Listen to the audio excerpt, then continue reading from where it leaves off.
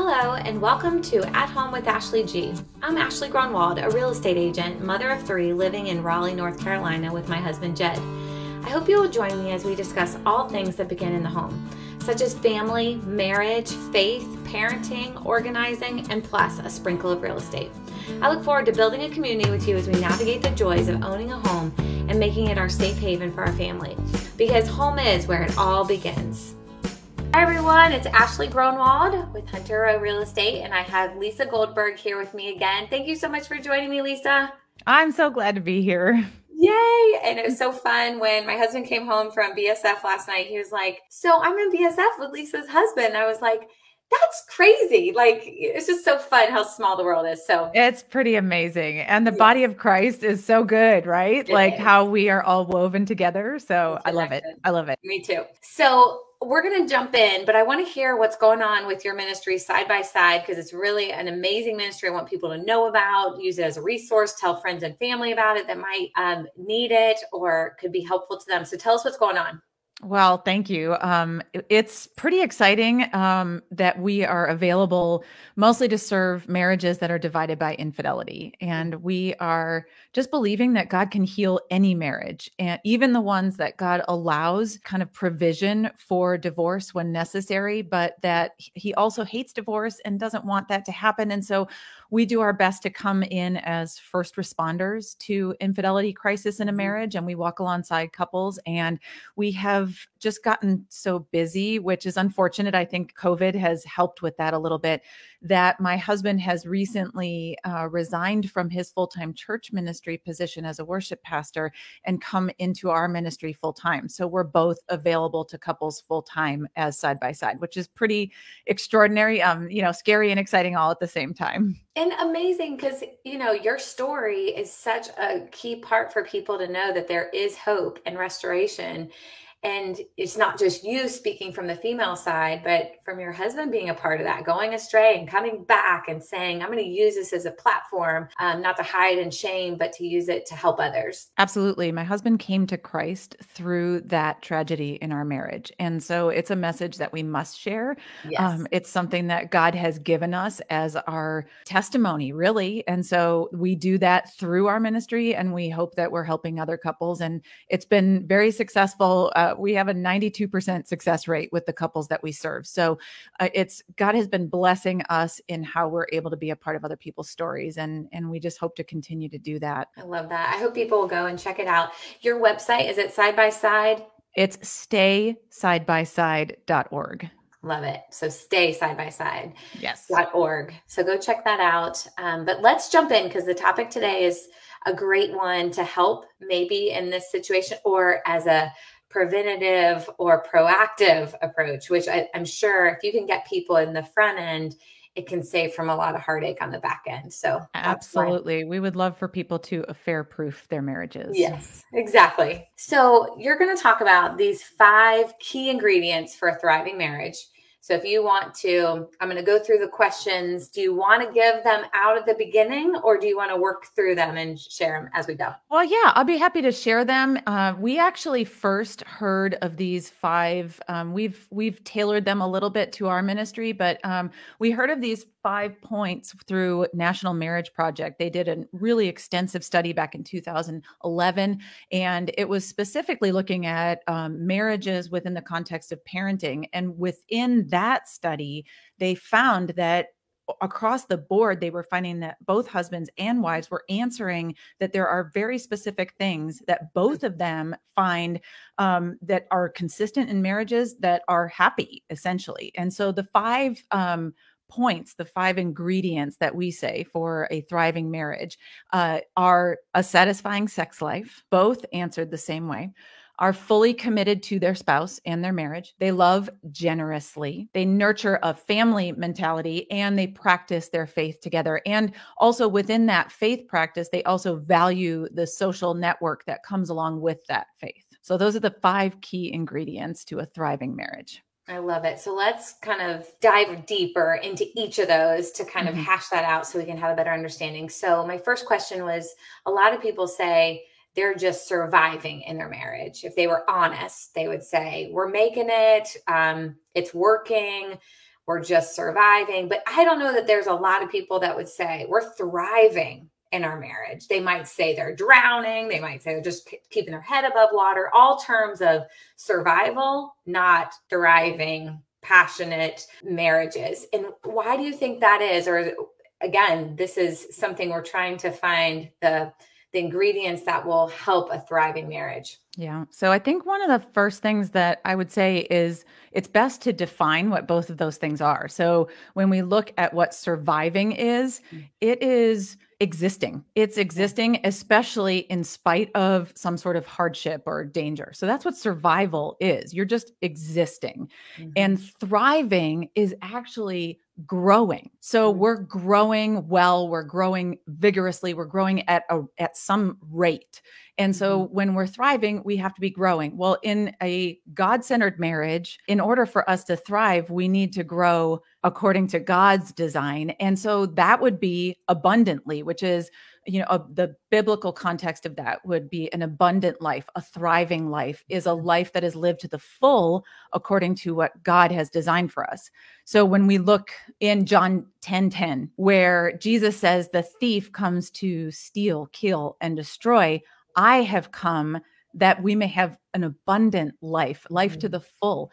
And so essentially the difference between surviving is existing, right? We're just existing. We're complacent. And essentially if we're not nurturing something, it's probably dying, right? So when we're surviving, we're actually headed in the wrong direction. But when we're thriving, we're growing towards something. And so that's the huge difference, is that if we don't look at surviving like we're just kind of hanging out, we're kind of, both turning our wheels next to each other versus actually seeking something, that's actually heading backwards. And thriving is when we are moving forward, growing toward a God-centered marriage together. So I think the definition of those two words is super important, because I don't think that we would sit in a marriage that's surviving as much when we really look at what the definition of surviving versus thriving is. And I think what I sense, for my age group, we have littles. So it's almost like, I think the mindset is we'll get back to pursuing marriage or each other once the kids are more established or they can care for themselves and they're a little more independent.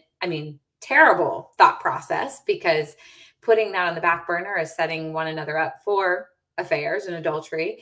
And also it's not nurturing, like you said, the relationship that you coveted in at the beginning of the relationship. Because I think you've answered that question of like, why should we strive for a marriage that's thriving rather than just settle for one that's good and faithful? Because like you said, Jesus came to die so that we would have abundant life, yes. John 10:10. But also, I think maybe to add on to that is, what would you say to us that's in the little years, putting the marriage on the back burner to help our kids survive because they need us, feed them, clothing, shelter, all those things? Well, so this is a tough one, because we love our children and we want to do everything we possibly can do for them. I have an 8-year-old. I get it. And it's hard. We have to make the conscious choice of putting our marriage first. And so it is just kind of a constant reminder that our marriage being a healthy, thriving, growing marriage, growing in Christ, growing together and not apart, is the best thing that we can do for our children. And so it's not necessarily like, sometimes, the word striving can be tough because people think of that as like the hustle or the grind or the grit, that we have to make our way through these tough years of having these little kids. But a lot of time it is more about, let's rest and look at what's really important, because a lot of the things that we think we're doing for our children that are providing for them are actually just adding to the weight of our schedules and our demands and things like that. And so we just constantly try to remind ourselves in our marriage, the best thing for our son is for us to have a healthy marriage. The best thing for our son is for us to have a healthy marriage. And it's not easy. Like, I'm not saying that that's just like, oh, how simple, but it is kind of a through line in our lives that helps us to decide what we're going to say yes to and what we're going to say no to as far as the little kids go. I think that's so good. And it's logical, but I feel like counterintuitive, if I could say it that way, because it's like, it makes sense that the best thing and most important thing I could give to my children is a healthy nurturing relationship between their mom and dad, that sets up a really strong foundation for them of building relationships, safety, security, identity, all those things. But instead, I think that can wait. Let me try to meet your emotional needs, your physical needs. But it's like counterproductive, because if they don't have the established safety of their parents, it's almost like that's not working for me to try to connect with them when their basic need is to feel safe in a home that's grounded between their parents. But there's such a disconnect, like specifically, I see that, like even the thought of, well, I can't go on a date night because I want to be there every night to put my kids to bed. I just want to, I want to be there for dinner. I want to, and in my mind, I'm like, that's what loving them is being there with them. But at the same time, it's like, but it's been years, maybe since you've gone just with Jed to spend time to build, the marriage. So even thinking like that, I think sometimes as women, we might get stuck in the needs and roles we have as their parent and forgetting the bigger foundation we hopefully want to lay for them. Absolutely. And I think you brought up two really good points. One thing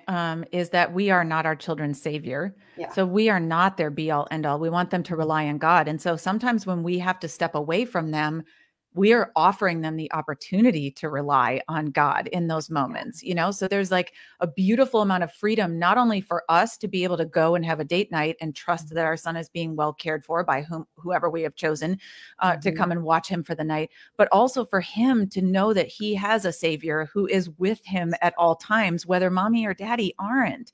So there's something to be said for that. And then for us as parents, and especially as moms, we can allow our parenting to be an idol. I mean, that's just, I don't know really how else to say it softly, really, but that we can say, well, I'm the only one that can do this, or I'm the, and it becomes this thing where we are looking to our parenting as being our identity. And therefore sometimes it can fall into that unhealthy pattern of idolizing that job, so to speak. That's good and really helpful. So in the marriages that you see successfully navigating life together as a married couple, do you see common themes in them that you're like, that seems to be in most of the marriages that are really thriving together? That's a great question. So let me speak to that tangibly, like what you could see from the outside of a couple. Like if we were just looking at a couple from across the room, what would I see? How would I note that they're probably in a successful marriage? I would see people who are speaking very highly of each other, no matter the circumstance. So people who are in a thriving marriage tend to build each other up, especially publicly. So you wouldn't find them speaking poorly in any way, shape, or form about their spouse. In fact, you would probably find them bragging on their spouse quite a bit, and finding ways that they can build them up, So the Bible tells us that we need to build each other up, or essentially we're tearing each other down if we're not doing that. So definitely, that's one of the first things I would see if I, looked at a couple at a party or something. Right. I would say they tend to check in with each other. So if we're in a public atmosphere, they are somehow physically connected to each other every few moments. So they tend to be aware of the other one. Whereas, sometimes in a couple that you see there, they might be more divided. They might walk into a room and one goes one way and one goes the other way, and they're not going to see each other until they get back in the car, So I'm kind of picturing this like event type situation where I would scan the room.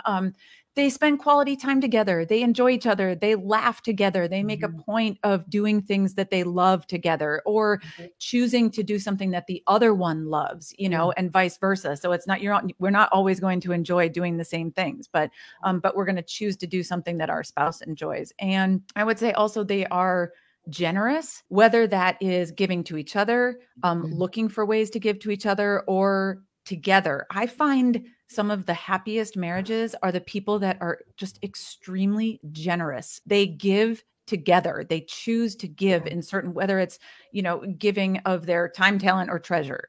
They just tend to be very generous together. And there's this word cherish that I don't think we hear enough in our world. And they cherish each other. And so whatever that looks like in their marriage based on their own personalities, they tend to cherish each other in a gentle spirit. So you'll just see eye contact in a certain way. You'll see them doing something for the other, just in a sacrificial way that is just evident that they cherish. I love all those. I can't say that those are all true of Jed and I. So it's definitely convicting, but it's like, I see selfishness in some of that, of like you said, they just enjoy being together, even if it's not their favorite extracurricular activity, or just checking in with each other. Just it's a way, like, in unity of just, making sure you're good, I'm good, we're still here together, not totally independent parties going separate directions. So I think all those are really good visuals for a thriving marriage. The one that I was thinking of, because when I go into public places, when I see them just distracted by technology, I'm like, there's no way they're connected if they're both at a table on a phone, or they're waiting for their table on their phones and not with engaged in that moment. So that's one that came to my mind. I am curious, before I go to the next question, are you into the Enneagram at all? I'm a 1 and Steve is a 9. So we're very different. Interesting. Okay. Because I think that that's been really helpful to me. And I know that's not for everybody. Jed gets annoyed how much I talk about it, but it's been so helpful to understand myself, understand him. And like you said, cherish each other the way your personality, your unique individual relationship calls for. Because the way you do that with Steve is different than Jed and I will do that, as long as it's happening in a way that communicates love and acknowledgement of the other person. But I just think our different personalities and the way we cope with our world can impact that significantly. So it's an interesting journey to Absolutely. walk down. I think the Enneagram can be no different than something like the 5 love languages, which, was like popular, 10 years ago as a tool to be used in marriage. And the Enneagram is similar in the way that it's a personality, test, so to speak, or just really diving deep. And when it's used as a tool, it's very helpful. When it's replacing the gospel, it gets a little scary. So I think as long as people are using something like the Enneagram or Strengths Finders or the 5 love languages, or, whatever, new thing is happening, as long as it's used as a tool in order to better your marriage and move you closer to God, and it's not pulling you away from him, then it's a good thing to use. And it's been super helpful for us in our marriage to be able to love each other well based on kind of how we're hardwired. Exactly. It gives you a language to understand each other, extend some grace, but never use as a weapon or a way to justify sin. Absolutely. Absolutely. So you talked about having a fulfilling and satisfying sex life, and both, female and male answered that was important to a thriving marriage. So a question would be, how is it possible to have a satisfying sex life when people have different needs, expectations, desires, baggage, wounds, responsibilities that get in the way of this? I know that we could spend hours talking about that, but do you have some thoughts around that? We could. And this is a topic that people tend to cringe about or not want to hear, or get embarrassed to talk about. We don't tend to be too embarrassed to talk about it because it's vitally important. And as you heard earlier, it's one of our top 5 points, and both spouses found it to be that way. So it's important. And I think one of the things that we have to understand is that with everything else in life, we cannot let obstacles get in the way of winning. So whatever we don't let obstacles get in the way of so many other things in our life, but why do we let these obstacles get in the way of the most intimate act that we can have with our spouse? And there are plenty of obstacles. Like, the enemy knows where to get us, right? So remember, he comes to steal, kill, and destroy. So he's going to want to ruin the thing that makes us the most intimate and the most, beautiful in our time together. So there are all kinds of things that are going to fight against that, right? There's like people that have genuine medical issues. There are physical barriers. There's past trauma. There's children who are knocking on your door, and there are teenagers who are like, ew, and all kinds of stuff that's working against us, the schedules, and just our own libido levels, all this stuff. These are obstacles, but we cannot let them get in the way of us winning as far as sex goes, because it is a vitally important piece of a thriving marriage. And so that is, again, it's all about that growth and that intentionality. So if we are going to thrive in our marriage, if we're going to grow vigorously, which is what thriving is, then we have to be vigorously intentional in looking for ways that we can better that, whether it is dedicating time, if it's a time issue, if there are genuine things, like I know for my husband and I, like there have been certain obstacles that have come in the way. Earlier in our marriage, there were some medical things that were genuinely in the way of that for us, and we had to explore like what is going on. And I did a lot of things that tried to open us up toward a better intimate situation for ourselves. So, but it took being intentional. So, when it comes to the kids, like there's things that, like such things as locked doors, and all kinds of stuff that we can do. There is sex during the day. There is meeting for lunch to, like, why not? And I think one of the keys is that we have to, especially as Christians, we have to understand that this is something that God designed. Like he made this for us. He made it pleasurable. He made our bodies to fit together. And so if he made this for us, then there's a level of understanding and obedience almost in like, gosh, I really should probably partake in this great thing that he created for us. So let me figure out how I can nurture that. Yeah, I think that's great. And I may have shared this with you before, but like when we're counseling with our couples who are not married yet, we say the enemy's tactic is to do everything he can to get you in bed together before you're married, and then to do everything he can after you're married not to. Yes. And that's his, like, when you recognize it's the enemy, not your partner, that it's literally the enemy that's, trying to sabotage your marriage and fight intimacy of what you and your spouse can have. It helps to know that it's not your spouse. It's literally, the roaring lion that's out prowling to destroy us. And so I think that visual can be helpful. The intentionality piece is so good. Like if we're not intentional, it's not going to just naturally happen. And then, I mean, for me particularly, I have to like remind myself, this was God designed. It's holy. It's good.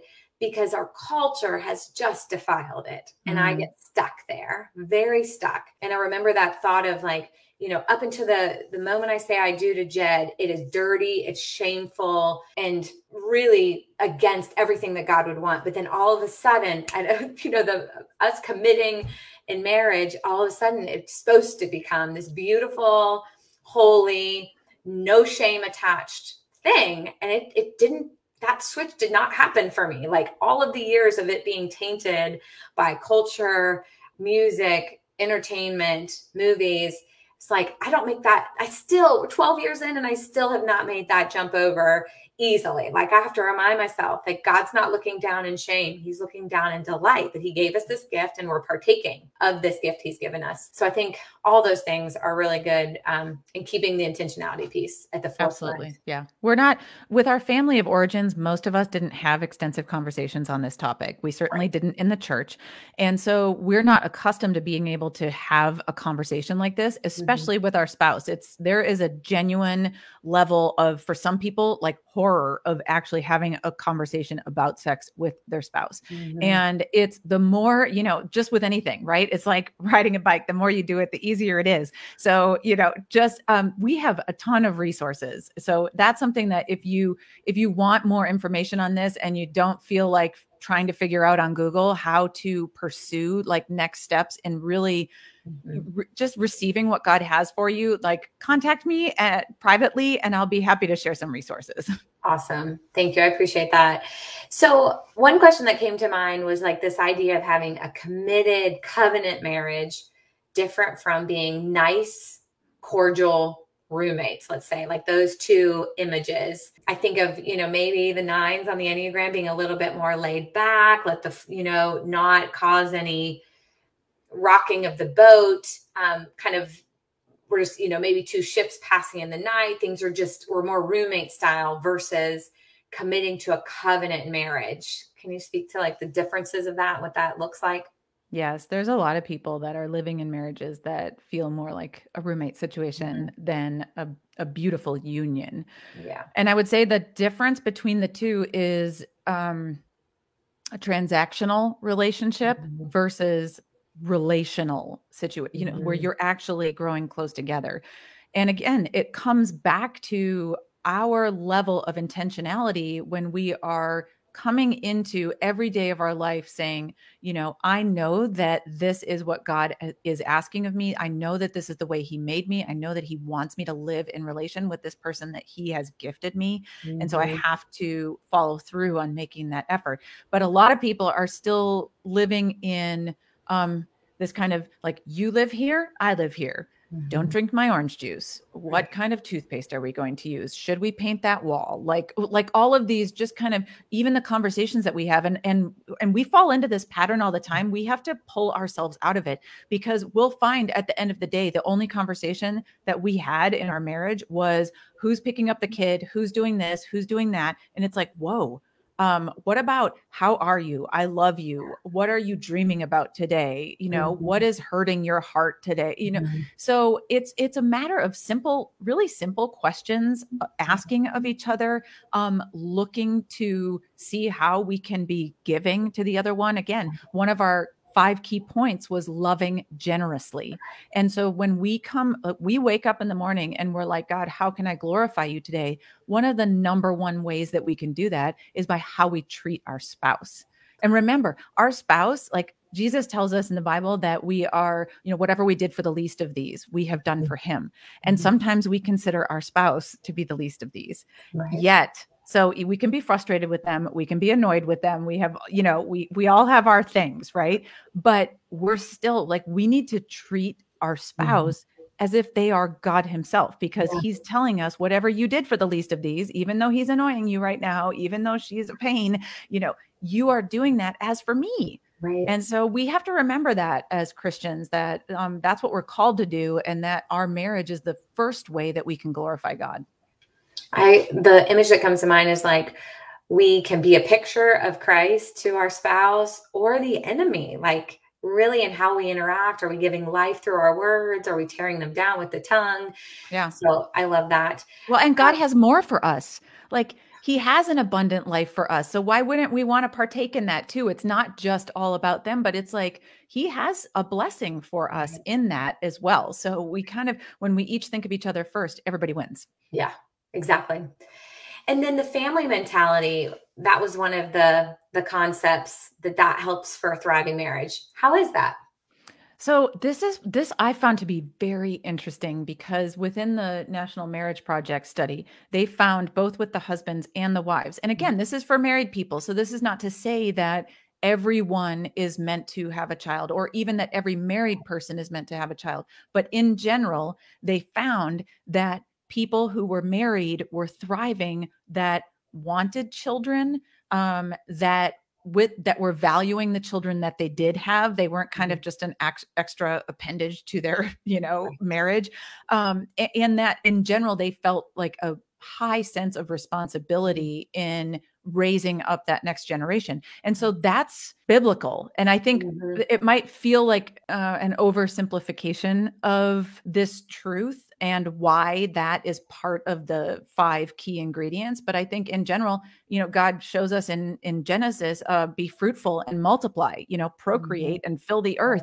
And so I think there's something like, we have a desire to glorify God innately. We are made in his image. And if this is something that he has called us to do in his word, it would make sense that we would thrive if we were doing that, right. So, and I can speak from both sides. We spent the first 11 years of our marriage saying that we were not going to have kids. Yeah. And it really wasn't until we came into a Christ-centered marriage that we had the desire to have a child, which is so interesting to me. So I've felt that before, and it's, again, this is a study that where you're always going to have the possibility of other thought processes, and can marriages thrive without children as part of the marriage? Absolutely. Right. But in general, this is one of the 5 key points, that not only children exist within the marriage and the family, but that the parents are valuing the children in their family.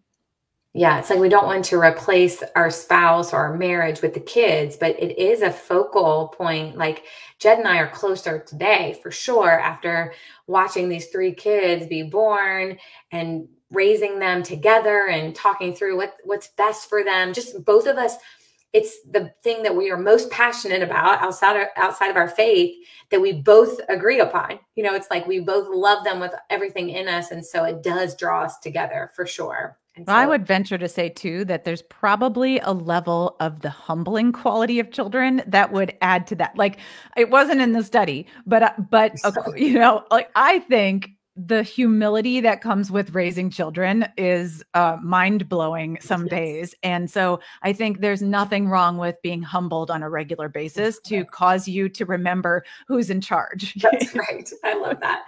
Well, for sake of time, one last question, just the faith component, because that was the last ingredient. And so couples that prioritize their faith seem to show that they have a stronger marriage or a thriving marriage. Can you speak to that and give us some encouragement about that?